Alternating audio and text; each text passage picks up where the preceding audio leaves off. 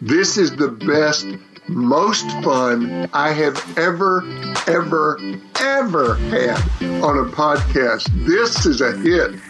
I'm Jesse Cole, your host of Business Done Differently, where we get to meet successful people who look at business differently, and we get to know them in a different way.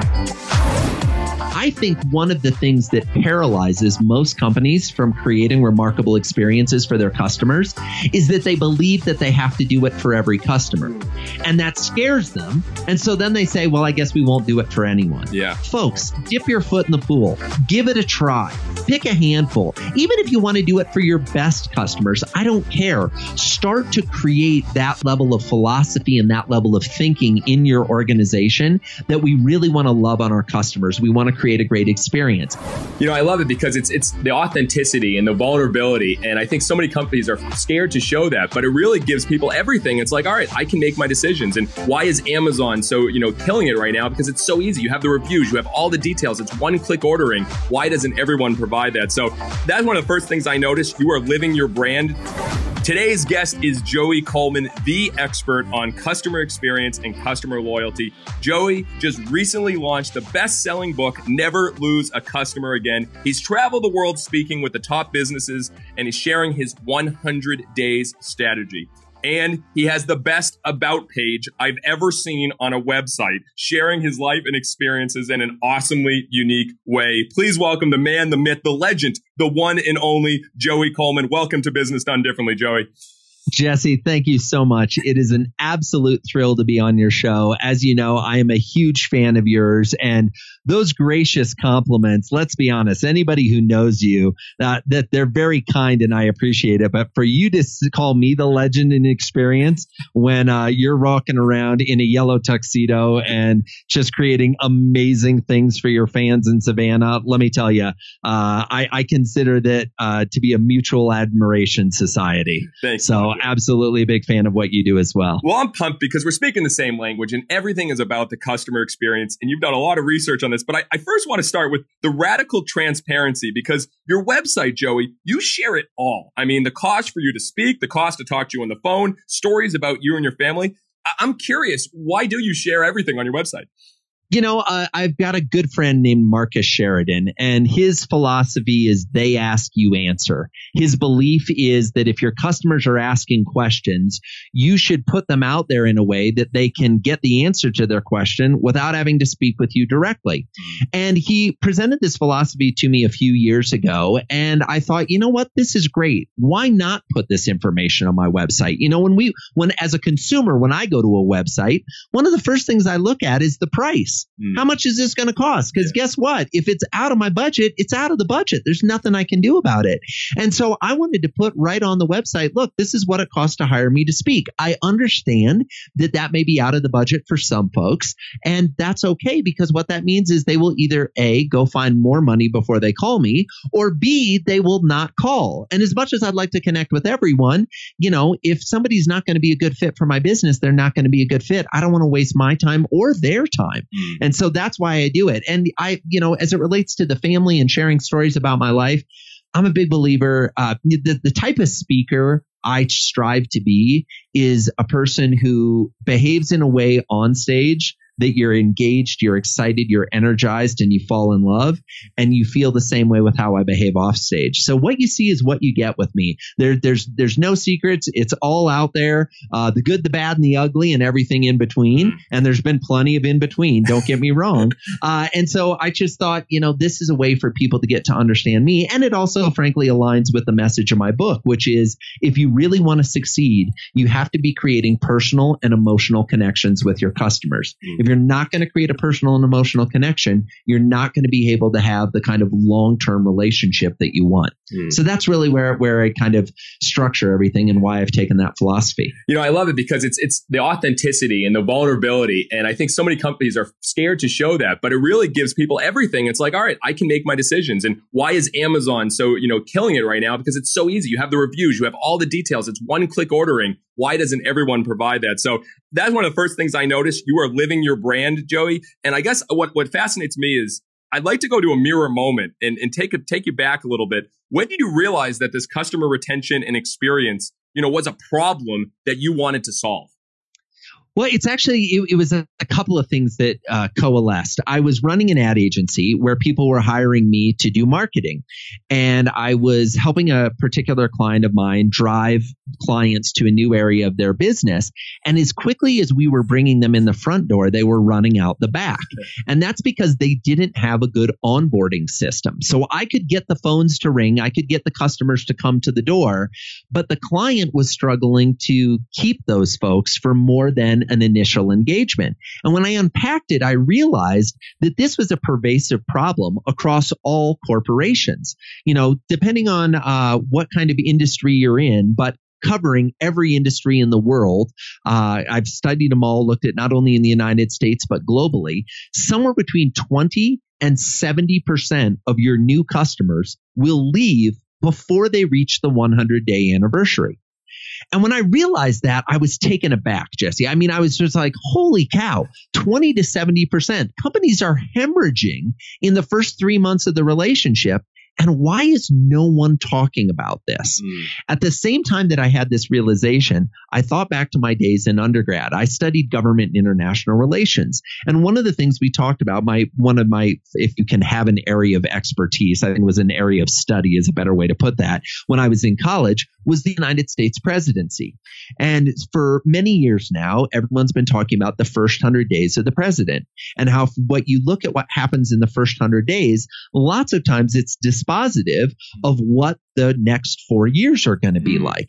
And the same holds true in business. And that's where I said, wait a second, I know what first 100 days means in the government. What does first 100 days look like in business? And the more research I did, the more I realized that the parallels were shocking. There is nothing that will give you a better indicator of the lifetime value and the lifetime relationship with a customer than what happens in the first 100 days. It's brilliant. And in full disclosure, when I first heard this speech out in Phoenix and we were speaking at the same platform in NextCon, my wife, we snuck her in because I was like, you got to hear this because we're so into the experience with our teams. We took more notes for your hour keynote than I think we did the rest of the whole session. And because it's something that's not talked about. And I think when you talk about it's a serious problem. And in your book, you talk some statistics. And I want to go to our first game, Joey, where we actually share these statistics. All right. I'm going to keep you on your toes here because this is pressure. This is pressure. Folks, you don't understand. This is crazy. I love Jesse's podcast, but as you know, because if you're listening to Jesse's podcast, you may listen to other shows as well, none of which are as good, but you may listen to some other ones. Games is not something that usually happens in the podcast arena. But I am up to the challenge. I'm an experienced guy too. Let's see how I do. It's all a part of the experience. So we're going to have some fun. All right. So it's Business Jeopardy. I'm going to take you a statistic from your book or another thing, and you have to say either in a question form what that is. You ready for this? All right. Here we go. 46% of new customers will never visit this kids' restaurant and arcade again. What is Chuck E. Cheese? Bam, nailed it. All right. And I shared that with my staff and they were blown away. Almost 1 in 2 customers never come back. All right. Next one here. 21% of people will get out of this very difficult contract of this type of industry within the first 100 days.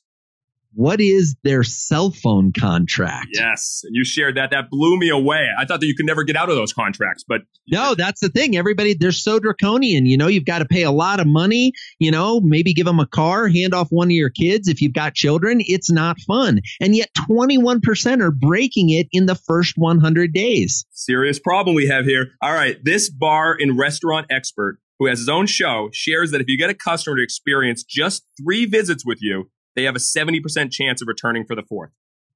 Oh, hang on a second. Let me think of his name.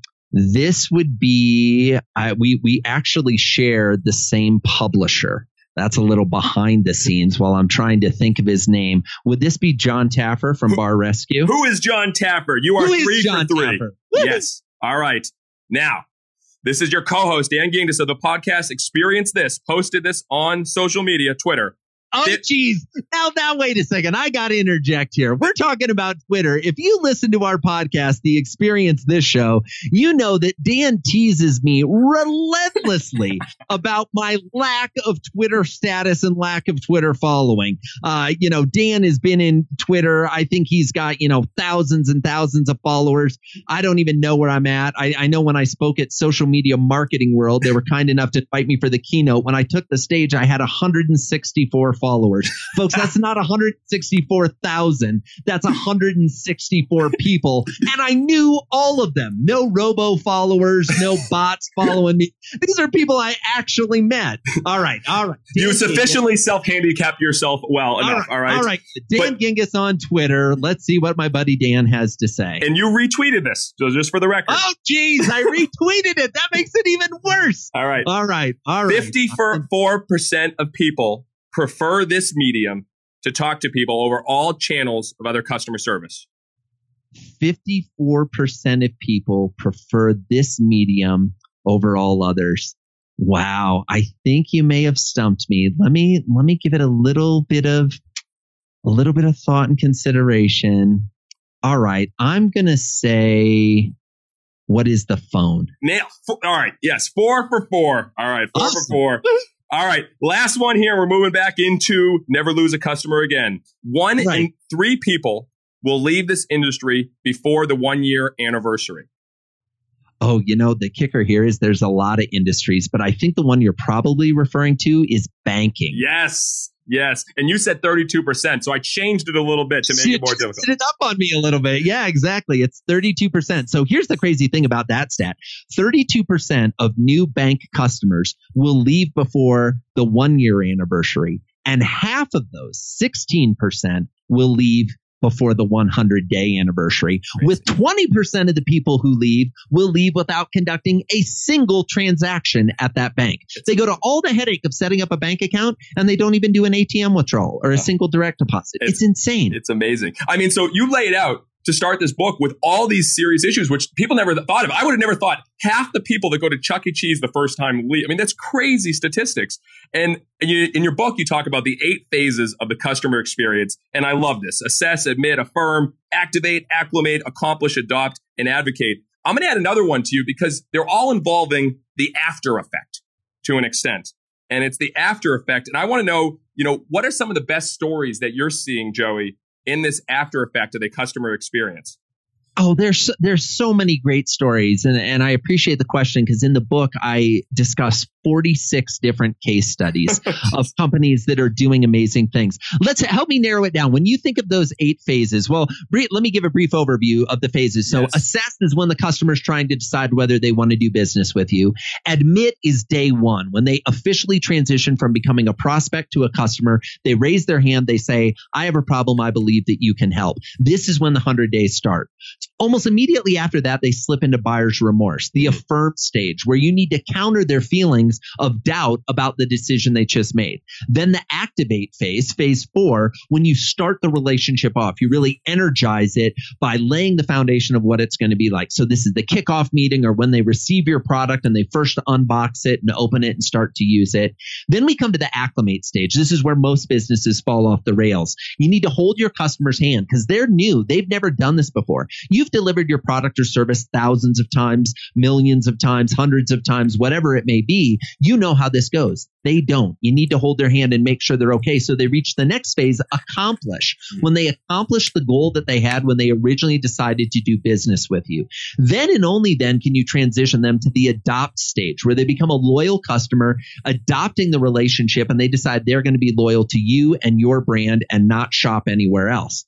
Finally, we reach the holy grail, advocate, right? This is where they become a raving fan, referring new business, friends, and colleagues to you. So those are the 8 phases. Let me throw it back on you, if I may, Jesse. Which phase do you find most interesting? And I'll tell you about a company that's doing something that's world class in that phase. Well, this is good because I think we are very good at the beginning phases. When people, and you talk about this, when people buy something from us, the first thing they get is congrats. You just made the best decision of your day. Right now, we're running around the stadium, hoisting up your tickets. We're celebrating with Gatorade showers. Now your tickets are in our vault, maximum security, ready for you to go bananas. And then they get a thank you call. Every single person who buys merchandise, a ticket, they get a thank you call from one of our staff members. And then we plan the experience when they come here. My challenge, what I try to think about, I'm very intrigued after. So for instance, they bought and we start that, but really after. So when they come to a game, we put on the whole experience, over the top show, and then they leave the ballpark. And so I'm very intrigued for other companies that they actually experienced it, they bought it, and they went through the whole process, the after effect then. Awesome. I love it. I love it. So in your business model with folks coming to a baseball game, the accomplish phase for them is to use their ticket to actually go to the game. So you've done more than what a lot of businesses do. You've gotten them all the way there. They're ready. They're excited. They enjoy the game. They have a great time. Now what do we do? How do we get them to come to another game? How do we get them to, put the Savannah Bananas logo on their body? How do we get them to be really excited about this? One of my favorite examples about this, and it feels like it's totally something that would be up your alley, comes from the incomparable Taylor Swift. All right. So Taylor Swift did a thing that was known as Swiftmas. She finished one of her tours and she came off tour and she went on to her Facebook page, her Instagram page, Twitter, all the various social media accounts she has. And she has millions and millions of followers. And she started researching her customers, people that were fans of hers, so that she could give them Christmas presents or Swiftmas presents. But what she did is she didn't say, oh, I know I'm going to do a signed CD and cut tour book for everybody and just send it out to 20 or 30 people. She found 20 or 30 people and went on their profiles and learned what they were asking for Christmas. One woman that she worked with, she realized the woman was commenting about how she had to work so hard to pay off her student loan.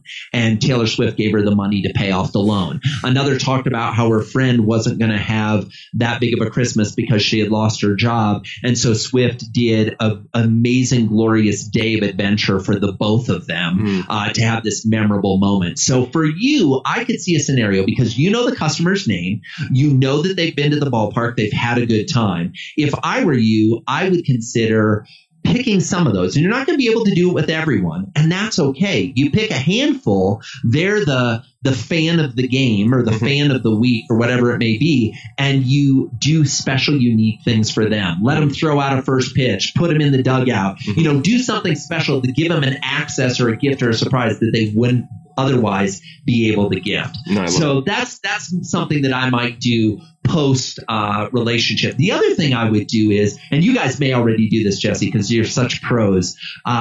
When I had somebody coming for the first time, I would figure out a way of getting a picture of them with their family, and I would send that to them after the fact. Yeah. Right. So what seat they're going to be in, pick a handful, go down, get the mascot, do a photo, with them, and then be able to send that as a printed photograph in a frame afterwards, saying, we hope you come back soon. These are the type of things that people would put up in their home. They'll talk about you. I know you've got a very loyal local following that absolutely loves you guys. Someone's going to be in their house and see that and be like, hey, where'd you get the banana frame? Oh, well, the first time I went to a game, I was, the fan of the day or whatever, and I got this gift mailed to me afterwards.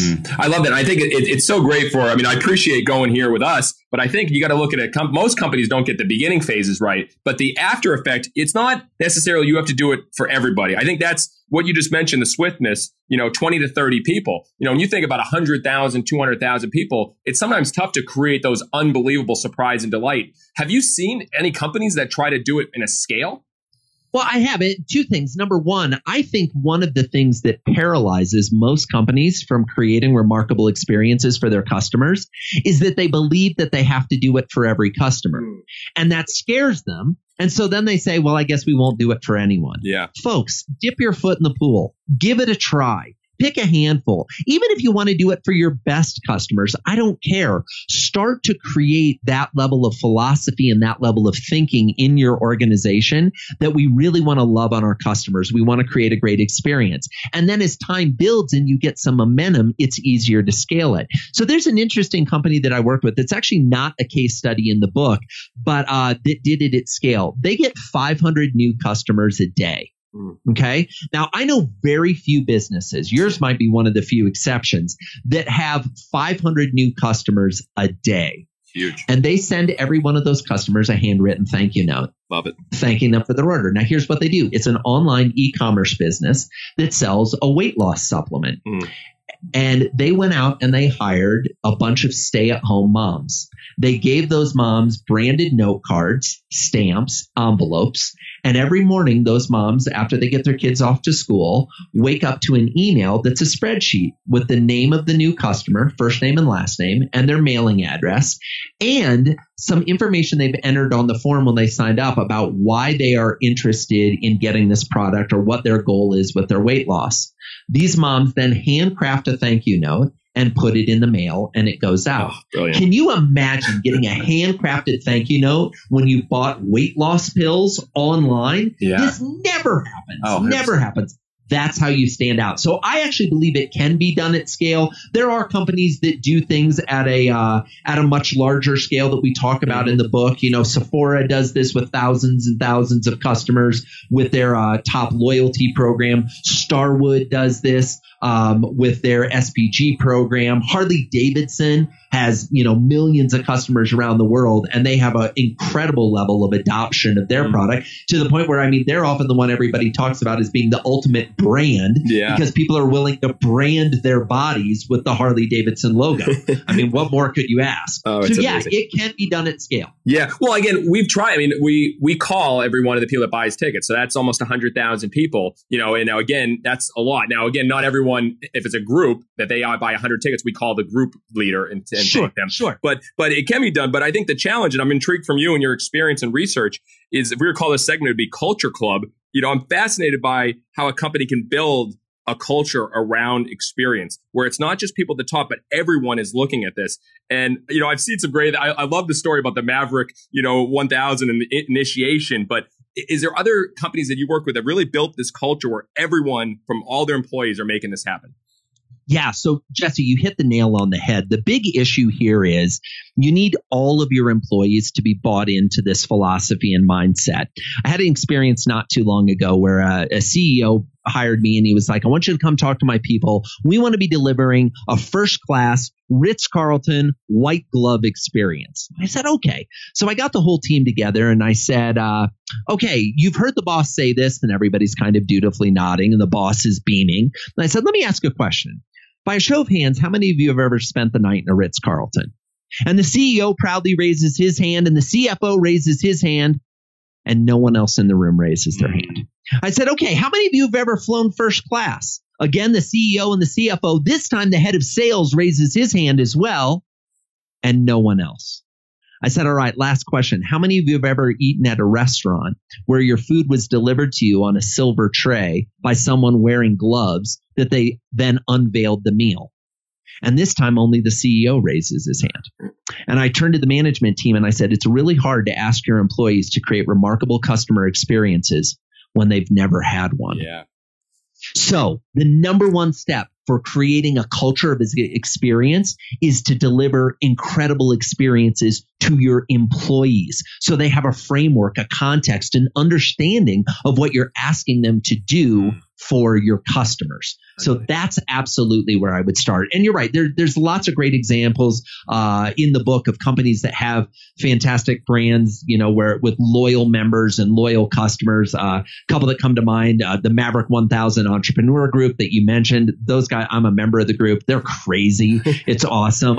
There's a real tight-knit group out of Washington, D.C. called Cadre, run by my good friends Derek and Melanie Coburn. It's a pay-to-play networking group. They foster community from the very outset by getting their members to make those welcome calls. So you do the welcome calls and, thank you calls to people who buy a ticket. When someone signs up for their $6,000 a year annual networking membership, they get a phone call within the first week from a member of the group. Nice. Who says, we're so excited to have you. And I don't know about you, Jesse. You skew a little differently than most, and I say that respectfully. You walk into a room and you're willing, probably in most scenarios, because I've seen you do this, to strike up a conversation with a stranger. But a lot of people aren't.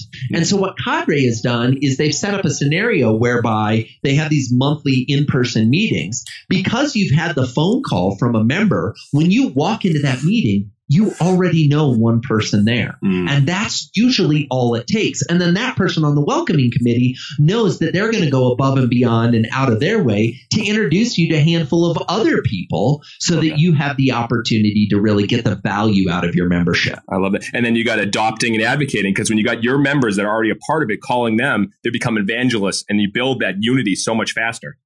You get it, buddy. Absolutely. I love that. And, you just got to be thinking about, like, how do we give our people a Ritz-Carlton experience or whatever? But it doesn't mean you can just do special things. Like, we do really special, unique trips for our people and their spouses when they least expect it. It can just be individual things of great service. It doesn't have to be taking them first class or Ritz-Carlton. You can just find those unique experiences. So absolutely correct. Yeah. And I'm a big fan of, you should create the types of experiences that are in alignment with the types of experiences you want your business to create. You may not align with a first class experience or a Ritz-Carlton experience. That's fine. With all due respect to McDonald's, it's neither first class or Ritz-Carlton, and there are billions and billions served, right? But they're very clear about the role they play in the marketplace. And I think that's something every business owner should look at is, who do we want to be in the marketplace? What do we want to be known for? What do we want our reputation to be? What do we want the character of our people to be? And then live into that. Oh, I love it. I love it. All right, Joey, back to some games where most people do sponsorships. We just have games as our sponsorship. All right. Perfect. I love it. So this is a brand new one. So you can grab, I know your favorite type of root beer for this one is a big root beer guy. All right. I like it. Thank you. It is time for a customer experience showdown. You versus me. Here we go. All right. All right. Never done this before. I'm going to give you an industry and maybe give it one tip or something they could do to really stand out from an experience standpoint. Okay. Okay. And to make sure, do you want me to have them standing out from the other people in their industry or standing out across the board? Okay. Just great. Start with their industry. In the context of their industry. Yes, Beautiful. We'll beautiful. Keep it I love it. All right. An insurance agency. An insurance agency. The worst part, in my personal opinion, about dealing with insurance is when you need to make a claim, right? It's a nightmare. It's a thing you've paid for the entire time, and yet now you have to talk to someone who you've never talked to before, answer questions as if you're being grilled by a lawyer, and find yourself in a scenario where you're asking and begging to get a payment that, by the way, is the reason you bought insurance in the first place. So what I would do is I would make the insurance claim process the best part of the entire engagement. If someone has an insurance claim, I would invite them to the office. I would have prepped to make sure the office is ready for the things they love, the things they like to drink, the things they like to eat. Maybe if they're stressed out, they've been in an accident, they have a problem, there's a massage therapist there to just relax them. And then I would have a friendly conversation where I ask them the questions I need to know so that all of the data that I need to gather as required to process the claim is being gathered in an in-person conversation where I can take as much time as it takes, connect with them emotionally, and then process it behind the scenes so they don't have to be involved. Wow. Killed it. Make the worst part the best. Wow. That was impressive. All right. I'm nervous for this one. You could throw one at me. All right. I'm going to ask you, how would you create a remarkable experience for someone that owned an after-school business? So like a dance studio for kids or like a martial arts studio, something that kids would go to as an after-school activity. Okay. All right. So after-school activity. So again, I go the same thing, the mirror moment. What frustrates people about that industry? What frustrates people from a customer perspective? So after school, so you probably have parents dropping them off, and then the kids, they're just probably wrangling them, trying to get them together and perform dance or other activities. So again, it goes into the best possible experience. So I would think about how do you get the kids involved in the decision-making process? As crazy as that sounds, let the kids do the dances that may be the popular songs that they want to. So I would think about, as crazy as letting 6, 7, 8-year-olds involved, I would figure out how to showcase, give them options to create the best dances, the best things that they want to do. What would be perfect for kids? And this is tough for me, Joey, because you have 2 kids. I'm having my first in a month. I know you've got one coming down the road. That's why I wanted to give you a preview, buddy, of things to come. Yeah, you grilled me because I don't have kids. So I'm just trying to think about when I had a kid. When I was a kid, my biggest fear was being alone. I hated going to something and not having friends and not having, as crazy as that sounds, the guy in the yellow tuxedo, I wanted to be able to connect with everyone. And if I didn't know people, I felt terrible. So I would figure out, how do you have more fun activities that get everyone to be a part of it? And, that's a tough one, Joey. I think you're winning so far. No, I thought that was a good answer. Because you hit on what I think is a fundamental thing. We have to know who our customers are, and we have to meet our customers where they're at. Mm-hmm. For example, I never took piano lessons, but you know how somebody could get me to take piano lessons? Mm-hmm. They would say to me, hey, Joey, what are your favorite 3 songs? I'm going to teach you how to play those on piano. Yeah. We're not going to learn scales. We're not going to do row, row, row your boat. We're not going to do any of those exercises. You're a grown man. We're going to teach you 3 songs so that when you're at a party and you see a piano, you can sit down, rock out your 3 songs, get some applause, and call it a night. No, it's brilliant. I love it. I'm going to give one more to you. You ready? All right. Car dealership, because I've had challenges with these ones. Car dealership. Yeah. Here's the thing. What most people don't realize with a car dealership is the car dealership doesn't make its money on the sale of the car. They make their money on the service. They make their money on creating a service relationship with you. Now, here's the challenge for the car salesperson. When you're selling someone a new car, the last thing you want to spend a lot of time talking about is the service. Because wait a second, I just bought a new car. How often am I going to need to be in here getting it serviced? What I would do is I would say, if you buy your car with us, you get lifetime oil changes, because an oil change is not that expensive to produce. No. And if they're coming in regularly for an oil change, guess what? You're going to get all the other repair jobs too, because they're never going to go anywhere else for an oil change if yours is free. You're not making that much money on the oil change, but now you're getting it when the transmission goes, when they need new tires, whatever it may need. So I would do something that is so crazy and so out of the norm that it makes them never want to take their car to anyone else but you. I love it. And I think that's what's great. We're going through the cycle here. It's like, what is that best possible experience from the beginning to end, and how do you make them talk about it and love it? And I think that's great. How about we riff on this last one together? You ready? All right. Sounds good. All right. Because I get a lot of people, restaurant owners, that just are still trying to figure it out. So the restaurant industry, for me, gets so frustrating because I can't tell you 90% of the time I walk into a restaurant and I'm not greeted. No one even greets me. You're sitting there, you're waiting. You're trying to please wait to be seated. So when a restaurant experience, I'll start with the beginning, then you can go to the end. How do you wow people when they first come in? I love the idea of free samples. We're down here in Savannah and they're going around with all this Savannah treats and the pralines and walking around with free samples. Right there, literally, people come in, offer free samples of the great food, have people walk around, maybe that white glove service. So even while they're waiting, they still get something, some kind of treat, something to wow them. You have someone greeting them that's, exuberant, a director of first impressions like we have here with the bananas, someone that's creating a lot of excitement. So even if they have to wait, they're already wowed, because I think, as the first impression makes such an impression on your experience. If you're waiting there forever, already your last impression could be bad. So I think about the beginning of the restaurant experience. How would you take it from there? I take it from there by when they get seated. So there's a company that I talk about in the book called Barro. It's a restaurant in Toronto, and they do something really interesting. Because they're paying attention on their reservation system, they know whether you've eaten in their restaurant or not before, right? So they know if you're a returning guest or a first-time guest. And we've all had that experience where you sit down at the table, and one of the first questions the server asks you is, have you dined with us before, right? And I understand the reason they ask, but it feels so contrived and not at all personal. What Barro does is they have 2 colored menus. They have a blue menu and a green menu. And depending on whether you've eaten there before and they know it, they give you the properly colored menu.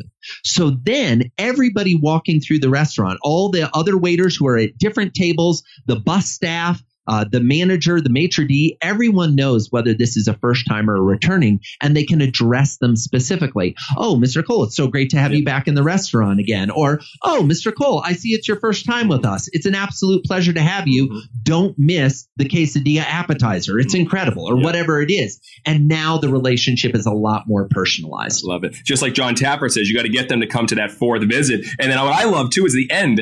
One company does a thank you card as their bill, and it's a handwritten thank you card, and that's what the bill comes in. A much different. I love it. Completely different experience. Exactly. I mentioned that restaurant Barro, and this ties back to the earlier thing we were talking about, where it doesn't have to be every customer. They pick a handful of customers at their restaurant every week, and the owners do a video that gets emailed to those customers thanking them for their patronage. Love it. Right? They don't do it to everyone, but they do it to a handful, and people post these videos online and on social media, and they talk about it. Oh my gosh, I've never had a restaurant thank me a week later for dining at their establishment. No. Usually once you walk out the door, that's the end of the relationship. Oh, beautiful. All right, you have officially won the customer experience showdown, Joey. You get that one. No, you're kind. You're kind. It was a good group effort. All right. Now we're moving on. I want to get into a little bit on the marketing side, because this is all marketing. When you talk about customer experience, you don't have to spend as much marketing. You focus on the experience. So I'm intrigued from your going personal here, Joey. What's the best thing you've done from a marketing minute in growing your brand? From a marketing minute in growing my brand. Okay, so this is something I get razzed about by a number of my friends and clients. And as much as I love them, I'm not going to change. I actually do my own emails.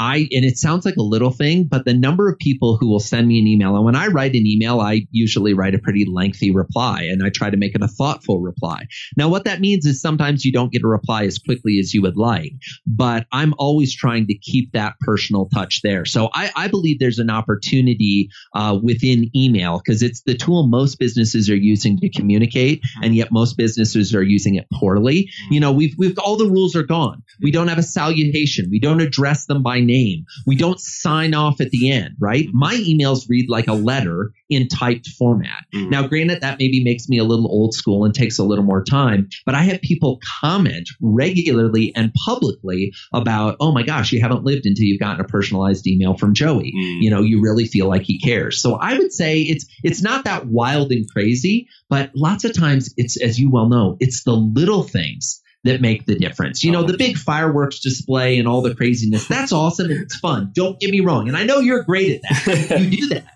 But people don't keep coming back to your ball games for the fireworks. Nope. They keep coming back for the heart, for the 100%. spirit. For how you and your team, both on the field and your support team, you know, in the stands and in the ticket office, how those people show up. No, 100%. And I think one thing I took from you too is the videos. I mean, emails doesn't just have to be a written email. You can do a video email that goes such a long way and shows the personality of the brand. And I think that's an easy way to stand out right now, because I don't know what percentage of people are sending video emails, but it's very, very small. It's very small. And these tools are so easy, folks, whether you're using something like BombBomb or Vidyard or Bonjoro, there are a bunch of different services.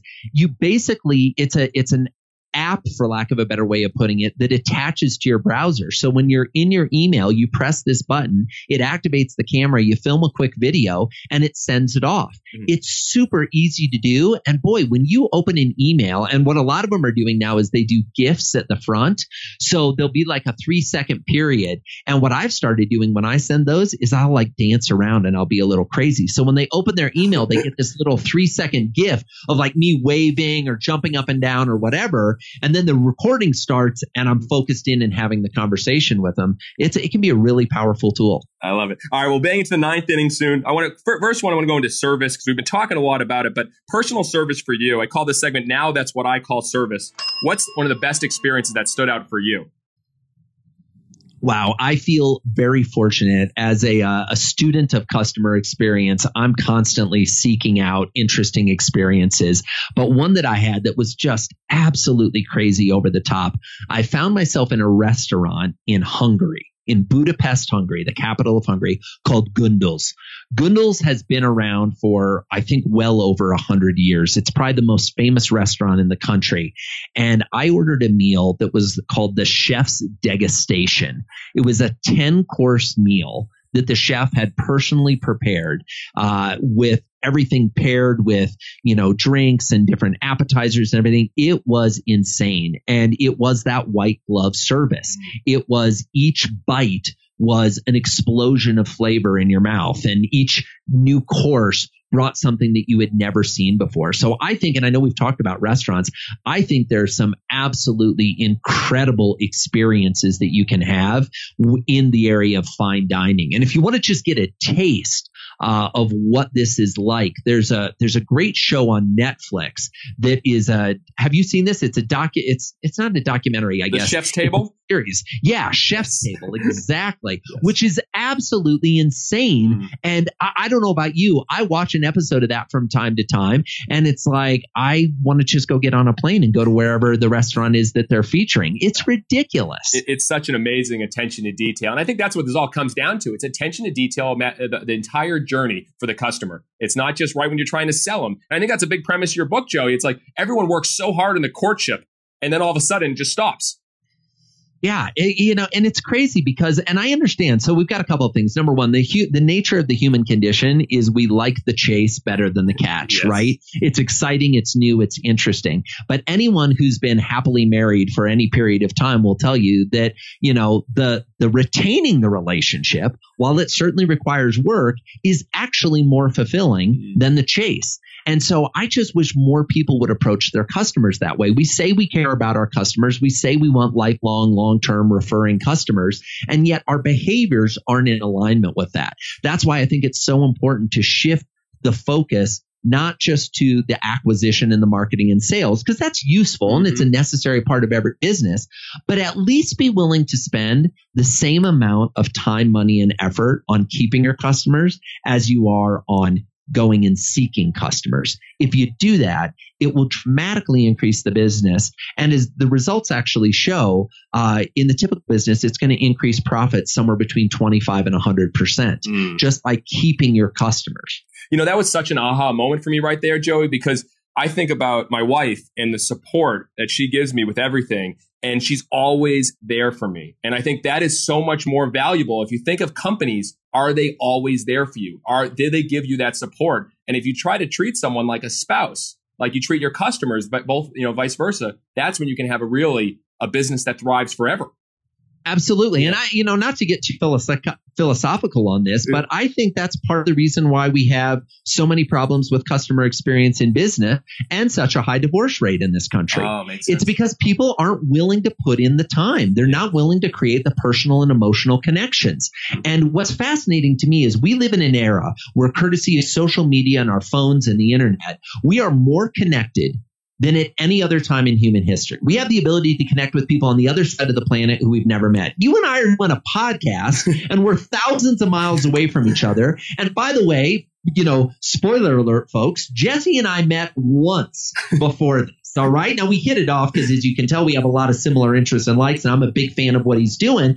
But, we're able to have this relationship. And yet, people feel more disconnected than at any other time in human history. Yeah. They don't have the personal and emotional connection that they want, and so they're seeking it, or they're in stagnation and they're suffering as a result. So I think your customers are thirsting for this level of relationship. And people say, oh, well, Joey, it's business. You can't do that. That's personal. No. Humans are humans. I don't care whether you're B2B, B2C, B2G, H to Z, A to F. It doesn't matter. If you are selling to a human. If you have a customer, that customer is a human. Let's start treating them that way. No, that's amazing. I know we get the lightning rounds, but we could talk about this forever, because I believe you can either love your customers more than you love your product, but also love your employees more than you love your customers. It's built on love, and people are scared to talk about love, and it's okay. They are.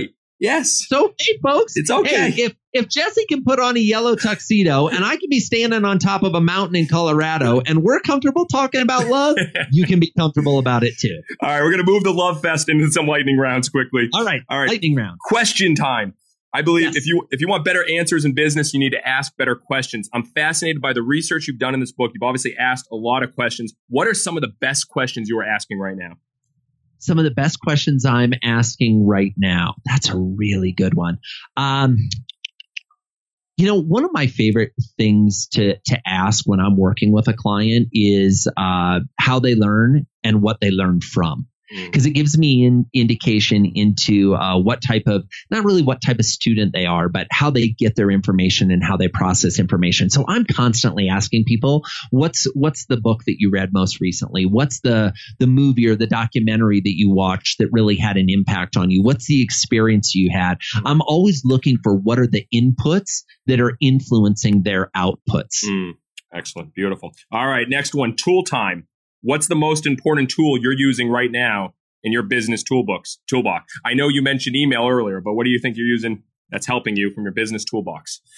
I talk in the book about 6 tools that you can use: in person, email, videos, snail mail, gifts and presents. I think the one that is working really well for me right now is I'm trying to go above and beyond on in person. I get to travel a lot because I'm a speaker. I'm on the road about 2.5 weeks out of the month. And anytime I go into somewhere to speak in a city, I do my best to, on Facebook, find out which of my friends live in that city or which contacts that I've met in the past, and go in a night early and do a little dinner. That in-person interaction, it's so much more valuable. I feel like a minute in person is more than an hour online in terms of your ability to connect. So I think in person is a highly underrated connection mode that people really benefit from and desire. Brilliant. Human to human connection. All right, Joey, I want to know some of your favorites now. Favorite part of your morning routine? Oh, favorite part of my morning routine. I got to tell you, I'm not a morning person. We were joking about this earlier. I am a night owl by nature. So I would suppose my favorite part of the morning routine is taking a nice long shower. It's what I like to ease into my day. And I believe if I have a good amount of time to get ready in the morning, it's not that I'm primping. It's just that I'm kind of slowly moving from sleep state to alive state, because I've usually gone to bed sometime after 2 a.m. And because I have 2 kids, a 4-year-old and a 2-year-old, I'm usually up very early with them, like in the 7 a.m. range. Yep. So getting that morning shower and letting that be quiet, think, and come to lifetime. And great thoughts come in the shower. I think a mutual acquaintance of ours, Jordan Harbinger, shares his shower thoughts on his post. Yeah, they're hysterical. I love it. All right. Favorite way to unwind at the end of the day? Favorite way to unwind at the end of the day? This is going to be a funny one. We, at my house with my boys, we have a couch that's kind of a C shape, right? It kind of creates a little area. And my boys and I have affectionately called that space in the middle of the couch the pit. And we get in the pit and we pound our hands on the ground and everybody says, "Get in the pit, get in the pit." And everybody comes in and we get in, and then we just wrestle. And I wrestle on them like crazy. And it's a great way to unwind. And it's a great way for me to connect with my kids. And frankly, to be totally transparent, to remember why I'm doing this. I'm doing this because I'm trying to create the life and the opportunity for my family, and to lead by example with my boys of the men I hope they become when they grow up. Love it. All right. What about the favorite book that stands out in regards to, let's go with the customer experience. I know obviously this Never Lose a Customer, again, nails it, but was one that really impacted you? Oh, I'm going to go old school on this. All right. There's a lot of great books, and I have a lot of friends in the customer experience space and customer service space. Shep Hyken's written a ton of great books. John Ruhlin's written a ton of great books. My co-host Dan Gingiss has a great book on social. There's a lot of folks out there, but I'm going to go old school. I'm going to talk about Harvey Mackay. Have you ever read any of Harvey Mackay's stuff, Jesse? I actually haven't, and I'm shocked. Awesome. This guy is great. Okay, so first of all, I think his most recent book was like in the late 90s. Okay, so his books are back from the 80s. Harvey Mackay was the #1 envelope salesman in the world, right? He sold envelopes. Stop and think about it. There was a time where you could have a profession and a career selling envelopes. He's written a number of books, but I think my favorite one is Beware the Naked Man Who Offers You the Shirt Off His Back. And what he talks about in that book is, how do you do customer intelligence? And he's talking about it in a Rolodex. What information should you record about your customer in your Rolodex so that you can create personal and emotional connections with them? Great book. All of his books are great, but he's written a number from back in the day that are just very inspiring and also very tactical of how to create remarkable experiences. Oh, amazing. Most books that are recommended I've already read, so this is new. I'm very excited for this. Good. The final favorite, a magic moment, a moment you will never forget. Oh, Jesse, I have been so blessed. I have been so blessed with literally thousands of magic moments, and I write these down and I record them. And every once in a while, I even try to rank them, and it's so difficult. Why don't I go with the first one that popped into mind? And it probably popped into mind because I'm looking at a little memento from the trip. I once had the opportunity to stand on a bridge in Fiji next to my wife and Tony Robbins. and jump into a roaring river below with a life vest on and have the river carry us downstream, jumped right as the sun was setting, carry us downstream to a lagoon in the middle of the island where we were able to look up at the stars and see the entire galaxy with no light pollution, because we're in the middle of the ocean on Fiji. It's not particularly developed, and we're floating in the water with a bunch of fellow entrepreneurs and business owners as part of Tony Robbins' Platinum Partners program. It was a memory that was burned into my skull, and wow, I will remember in my dying days. Oh, that's amazing. Beautiful. All right. Now just our final four, Joe. You ready for these? All right, final four. All right, hang on. I'm ready. I may throw in a game at the end of this too, just because I have to. But all right, final four. I'm game for whatever. All right. All right. Actually, we'll do final four, then the game. All right. What have you done to stand out in business and in life? What have I done to stand out in business and life? I've always been willing to do the next thing. What I mean by that is my career is completely eclectic. I worked for the CIA. I worked in the White House. I worked for the Secret Service. I was a criminal defense lawyer. I taught at the postgraduate level. I ran a company selling promotional products. I ran an ad agency, and now I'm a professional speaker. The thing is, with all of those jobs, I didn't leave the job because I hated it. I left the job because I had found a new thing that I loved more. And so I think the thing that has really made me stand out is my background and my experience is so diverse and so eclectic, but the common thread that connects it is, why do human beings do the things they do? And what can we do to make them do the things we want them to do? I'm a student of the human condition, and I think that's really served me well. Love it. Now, if you were giving advice to someone and they were starting out, how to stand out in business and in life, what advice would you give them? Trust your gut. Love it. Trust your gut. You know, it's not about what is the newfangled, sparkly way to communicate with your customers. You know, what are the 6-step process that you need to do? Human beings, I believe, by our very nature, are good and decent people who know what the right choice is. I tell my boys all the time that the number one mantra of parenting in our house is make good choices. I believe everything is a choice. And I think if you just do your best to make the choice that feels like the right choice at the moment, and then learn if it's not, that's enough. Beautiful. Final two here. The best advice you've ever received. Oh, I'm going to go with my wife. She reminds me regularly that I need to sleep more. I spent a lot of time believing that sleep was a sign of weakness. I wore all-nighters on my sleeve like a badge of courage. My record was 36 all-nighters in a single year. I actually kept a tally. I had a scoreboard behind my desk. That's how sick I was about this stuff. Sleep's important. Sleep's valuable. It allows us to rejuvenate. It allows us to think. And it's a lot easier to be creative when you've had a good night's sleep. 100%. With this huge book launch, like I said, rest and recovery, Joey. You guessed it. That was great advice you gave me before we started recording. You know, Jesse says to me, Joey, you've got your book. You know, you need to make sure you've got time built in, you know, with the book post-launch, and, you know, that you're well taken care of. And it was great advice. Final question here. How do you want to be remembered?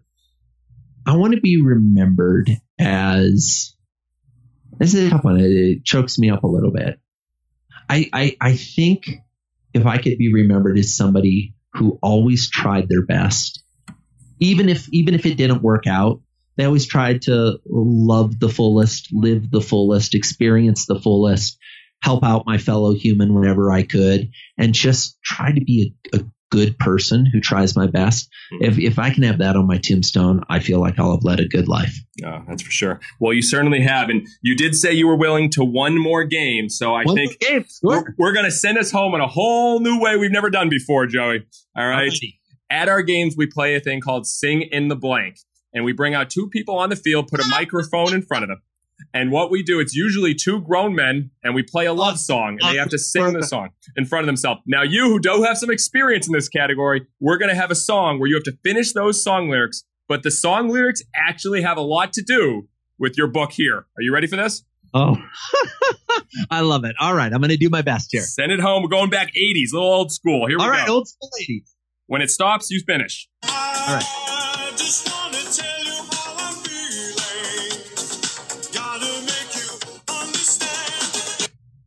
Never gonna pick you up, never gonna let you down, never gonna run around and desert you. Yes. All right. You nailed it. Yes. Never Gonna Give You Up by Rick Astley, which going into Never Lose a Customer Again, I thought it'd be a perfect send-off for this show, Joey, and you nailed it, my friend. You're kind. You're kind. Thanks for making this, Jesse, by far. And I say this respectfully because I got a lot of friends who've been kind enough to have me on their podcast over the years. You are in a class of your own, my friend. There is no podcast on the planet that is even close to the insanity and the craziness and the excitement and the experience that you bring to the show. Thanks so much for having me. No, Joey, thanks so much. Really loved having you on the show. Never lose a customer again. Turn any sale into lifelong loyalty in 100 days. Where else, Joey, can people learn more and connect with you? Come check out my website. It's joeycoleman.com. That's Joey, like a 5-year-old, and Coleman, Coleman, like the camping equipment, joeycoleman.com. You'll find information about the book, videos, all kinds of ideas. I try to, like I said earlier, my goal is to raise the bar for a customer experience in this country and around the world. I believe it's lying on the ground. And so everything that I'm dedicated and focused on is trying to help you create more remarkable experiences for your customers. And you certainly have. Thank you, Joey, for sharing your amazing wisdom today on Business Done Differently. Thanks, Jesse. Hey guys, thanks for listening to Business Done Differently. Our goal is simple: to inspire you to think different, have fun, and stand out in business and in life. For more ways you can stand out in your business, visit findyouryellowtux.com, and you can get the Yellow Tux Handbook for free with the 6 steps to stand out directly from the Find Your Yellow Tux book. Finally, a big shout out to Podcast Pilot for producing the show and making all the magic happen. For questions, ideas, and feedback, I'd love to hear from you. So shoot a note to Jesse at findyouryellowtux.com. Until next time, stop standing still, start standing out.